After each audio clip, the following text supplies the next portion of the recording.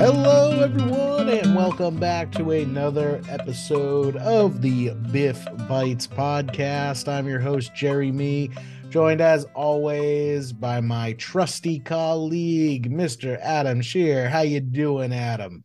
No, Jerry, I'm feeling good. Um, didn't feel so great earlier this year. Had a string of feverish I know. days, so it's really good to be back working with you and on the podcast. So have some fun tax stuff as always. I'm feeling good, and I brought some exciting tax knowledge to the party today. Excellent. Yeah, new year, new you. Do you got Yeah. any CFP New Year's resolutions in the works? My one resolution is possibly something we share, right? We got the Biff Review crew for March 2023 working hard, and just want to give them what they need, support them in that journey, make sure that they're going in there feeling confident, prepared. I know you've been helping out a whole bunch with some of our pop-up clinics and managing our community and teaching. So yeah, thanks for all that on your part too. Oh, definitely, definitely. But yeah, my New Year's resolution is I want 100% pass rate for a cohort. You got three chances out of this year. It's a tall order. I know statistics are against me, but I want that 100% pass rate for our cohort this You year. know what? I'm changing mine. I'm with you. Yeah, you're with the all right. All right. You Yeah, can hop on the bandwagon. let's go. But we got a cool topic to talk about today. Kind of, well, I guess it's not that niche, but constructive receipt. So, that's Yeah, that's not one that comes up that often. You want to kind of just give people a little bit of an overview? yeah, sure. So constructive receipt is a core tax concept, and it's something that you have to use in practice a whole lot because people that use the cash method of accounting, which is most taxpayers that you're gonna encounter out there, right? Most individual taxpayers are using the cash method. And this idea of constructive receipt within the cash method umbrella basically says that you recognize income when it is either actually received or constructively received, right? And constructively received means that that income or those funds are accessible without any restriction to the taxpayer. It's what I know it doesn't sound that simple, but when you hear some examples, it becomes clear. It just means that Yeah. there's no barrier to the taxpayer being able to get those assets. And what happens as a result with the tax return is that if the taxpayer can access the money in their tax year, it's considered income in that year. And the reason I brought this up as a podcast idea, Jerry, was because I was working with a client of mine on his financial planning stuff, and he's a little disorganized on the tax side, as most small business owners are. Yep. And this came up in a really cool way, so I was hoping to share that with you. Yeah. Yeah. What happened? So, um, so this client um, had been through years of making late quarterly payments, of racking up tax penalties. Um, he's a really high earner. He's a software engineer, really capable. Has a great gig right now, where he's earning quite a bit of money, and one of our goals was to just get him more organized on the tax side. So there's more systems in place so that we're able to make the estimated payments in the amount that they need to be made. And to do that, we had to run uh, for his Q4 payment for 2022. We had to run some estimated tax projections just about what are you looking like at the end of the tax year, so we figure out how much needs to be paid. We get his income projections. We get his wife's. His wife is also a high earner. Um, she's W-2, so it's a little more straightforward. And being that this guy is a software engineer, he's really dialed into the cryptocurrency space in a way that Yep. goes completely over my head. And in fact, we've talked about how I do not work with you on any of this stuff because I don't have the expertise or the competency to even give you advice on it. So Yep. that's kind of off the table. It's all on him. And he mentions, one of the questions we ask is, all right, so you made this amount. Any other income that you received? And he's like, you know what? I did receive some income this year for a special project that I worked on. And this is where the constructive receipt comes into play because he says, I got paid, it's going to be a total of $40,000, but it's not in US dollars. I'm getting paid incrementally over time for this project in kind of like a time released Bitcoin payment. So he's getting from Oh, the start of the project, a timer went on and he's accruing in these micro fractional shares, yep. Bitcoin, right? And it just so happened that the timer went on at the end of the year. The timer expires in 2023. Okay. And he said, well, I took from this, I figured when it got to 20,000, I'd pull the Bitcoin out and I'd store it in one of my wallets and I'd do what I want to with it. And we thought it through and I was like, you know what? So what was, so you took 20,000. Okay, that's a good starting point. I was like, when did you take it out? He's like, I took it out some point, mid-December. And where constructive receipt comes into play Mm-hmm. is that where we actually had to end up looking was to 12/31 at 11:59 to figure out what was available to him to pull out of that account at that point, because that's going to be considered income for 2022 because there was no restriction for him to Right. take that cryptocurrency out of the account. Just Uh, because he left it in that person's wallet doesn't yeah, mean he couldn't have taken it any time he wanted. exactly.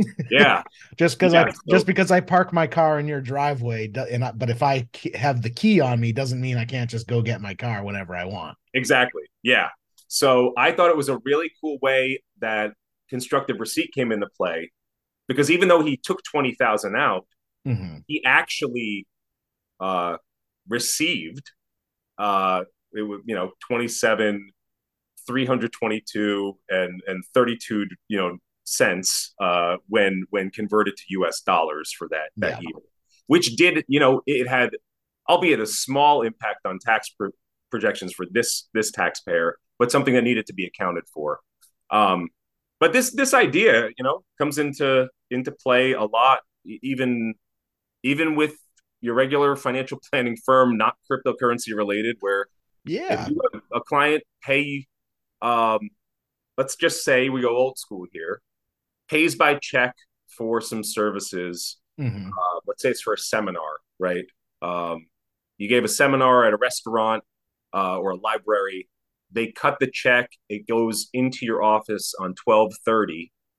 You don't go to pick up that check from your office uh, until January 3rd of the following year. It's actually considered constructively received in the prior tax year Right. because there was no restriction. You could have gone to the office and got the check. You just chose not to. Right, especially in this day and age with digital cash check Yeah. depositing, just go to the office, snap a picture of it, now Boom, it's boom. deposited in the account. Exactly. Yeah. So, yeah, it's always interesting when you get a new take on one of these things, and for as out there as it is, like a time release payment. I mean, I hadn't really heard of that to begin with, where you're Mm-hmm. getting just like little driplets and drops of payment over a period of time. Yep. Um, that was interesting to begin with, but I think when it lined up, it was a nice exercise in how that constructive receipt concept works and what needed to be done to get the right tax numbers in place to then in turn help the client get the estimated payment in on time and not have to pay penalties and contribute to his SEP IRA and all the other planning stuff that comes from that. So yeah, just wanted to share that with you and the crew. Yeah, that's a good story. I also have always heard too, constructor receipt being a tool that can, help businesses, especially when you're kind of dealing with kind of like deadbeat clients. Mm-hmm. You do a job for a client, say in like June, and you're on them to pay you, and they don't pay you until January. Just because you did the job in June doesn't mean you're actually going to have to report that income because the client doesn't actually pay you Can until the pay you. following year. Yeah. You don't have constructive receipt of anything until they actually pay you. Yeah. And that brings up too, that's a really good example. Um, Maybe that business would benefit more by going to accrual method, Yeah. because with accrual method, you do that work in June, it gets booked once everything has been done. You've earned that money. Doesn't matter when it's actually paid or you receive it. That goes on your records as earned then. And I think it leads to more even cash flows in the business throughout the years on the books. Mm-hmm. Whereas when you're waiting on the deadbeat client, um, that you're right. You could be getting that 2 years removed. I mean, Right. who knows? Who knows when you'll actually have that money? Another example that I use often too is my wife's therapy practice, where she does all of her stuff. She books her client, she sees her client, she takes notes on her client, and at that point in time, if she were on the accrual method, she would book that revenue. But what Right. happens is it has to go off to the insurance companies, and the Mm-hmm. insurance companies, um, I don't know, you might say that they're the deadbeat client. Yeah. The real deadbeat client was the insurance company all along. Yeah, exactly. So because she's cash method, she has to wait till the check is cut from the insurance company. She gets it from her mailbox, uses her phone to deposit it, and then that's money earned in that year. Gotcha. Now the other spot that I always hear about constructive receipt, as far as CFP content goes, is Mm-hmm. in things like trusts. Constructive receipt seems to be really important in that regard. Do we want to Mm-hmm. touch on that a little bit as far as receiving income from trusts and what actually counts or not? Yeah, well, I think it would have to be it, it all comes back with trusts to the trust document and how that's set up and whatever powers are available to the trustee. But that's a good example too, because the income from the trust it's going to be kicked out based on how the trust is set up. But Mhm. it's really when you get income from the trust, that's when it's recognized. So there could be you could have a trust corpus of $20 million. It's not, and let's say it's split between five beneficiaries. It's not as if you need to recognize that 4 million each. Yep. You were listed as beneficiary. When you do need to recognize it is when the trust kicks out the income earned to you, and then you're in turn that's ordinary income that you receive in that year that goes on your tax and is taxed at your tax rate. So it really comes down to when that's received. Now another thing that trustees can do is if there's provisions in the trust, they're called sprinkle or spray provisions. The trustee can go in when they see it's fit, and they can pull from the trust and send income to the beneficiary as well. So that would be constructively received when they receive it. I always would run into constructive receipt for kind of estate planning as well. Trustees putting assets into a trust in order to lower their potential Mm-hmm. estate taxes, but then making the mistake of not giving constructive receipt to the beneficiaries. And so because of that, because they never actually gave the beneficiaries constructive receipt, they're not actually removing these assets from their estate. The IRS is still going to include those assets in their estate, because it's like, hey Adam, you can borrow my car, but you can only use it on days that don't Yeah, end in a that Y. that's you um know that's a no-no, because if we were to put some estate planning terms on that, that sounds to me like there's still some incidents of ownership, right? Where it's kind of Yep. like Right. um, when you're a little kid, people say no backsies. Um, Yeah. well, the grantor, the person that created the trust, would then have, I want backsies. I want that to come back to me. That's another estate term called revisionary interest, right? Reversionary interest. So that interest in the trust could come back to the grantor, and that messes things up because when you have a situation like that, you're right, Jerry. That is then going to get pulled into the likely to get pulled into the gross estate if that person were to pass away, and it kind of blows up the whole idea of trying to remove that asset or the property from their estate, which is what trusts. One of the big pluses about trusts is that they can do that. They can help those big Right. estates to protect some assets from appreciation, and it lowers the tax bill, and the beneficiaries get that passed along, and everybody's happy. Yeah. So it's just a big web of mess if you don't have your, constructive receipt and your visionary interest in line. Like you said, no takesy yes, yes, backsies. If you're gonna give it to someone, give it to them so they have constructive receipt of it and they can take control of those 100%. Yeah, assets. you want that to be uh, a completed gift, right, into a trust. So you're giving up control. And one of the trade-offs you get though is by giving up control, you would put your assets and property into an irrevocable trust where if you were ever to try to change the terms of the trust, there's a very narrow path to get there. It's going to involve um, things that are out of your control. The trustee is going to have to go to the beneficiaries and get them to sign on and say, "Yeah, we can agree to that." So Mhm. so that asset, when you go into an irrevocable trust, is out of your control. But what you get in terms of the benefit is you get protection of those assets, you get professional management of those assets according to the trust document. Um, you with the irrevocable trust, that's where you can lock in the property's value at the time you gift it and use some of your gifting strategies and gifting benefits because it's a completed gift.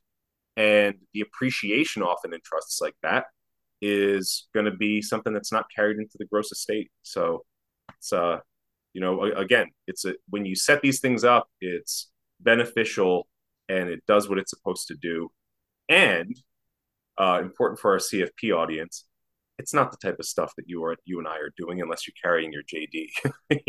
You're not building these Yeah. things. But like we say, Jerry, always is that we want you to be at the table and we want you to be able to have the awareness to see when a client could benefit from something like this and make the call to the estate planning attorneys and say, hey, is this something that would work here? How would we structure it?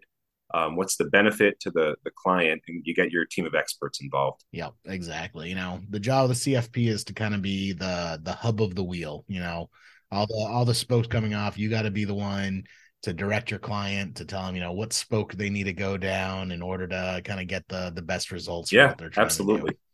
Um, yeah, so I think that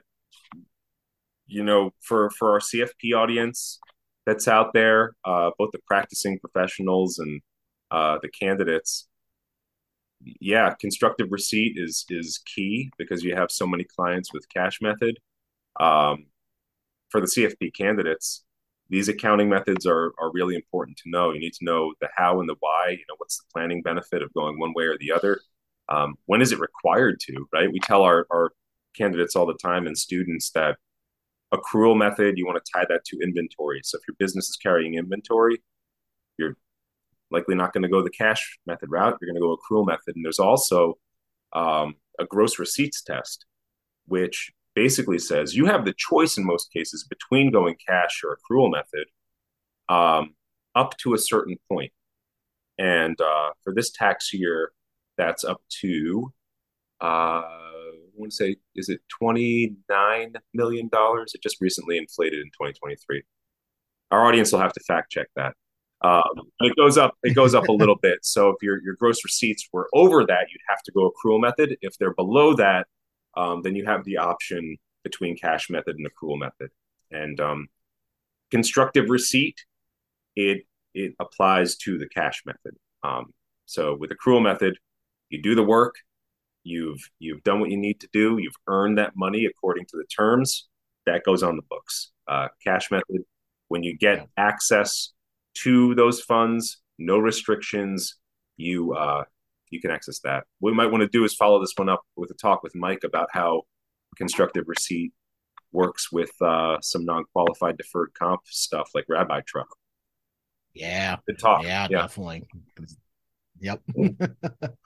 Awesome. Well, good stuff, Adam. I hope our listeners learned a lot about constructive receipt. It's a pretty straightforward concept, but it is something you should just be aware of and work with a little bit so you can understand how it works and why it's so Absolutely. important. Yeah. Yeah. Good talking about this today, Jerry. Thanks for the time. And yeah, let's go for it. 100% pass rate. BIF review 2023. Let's do it. Awesome.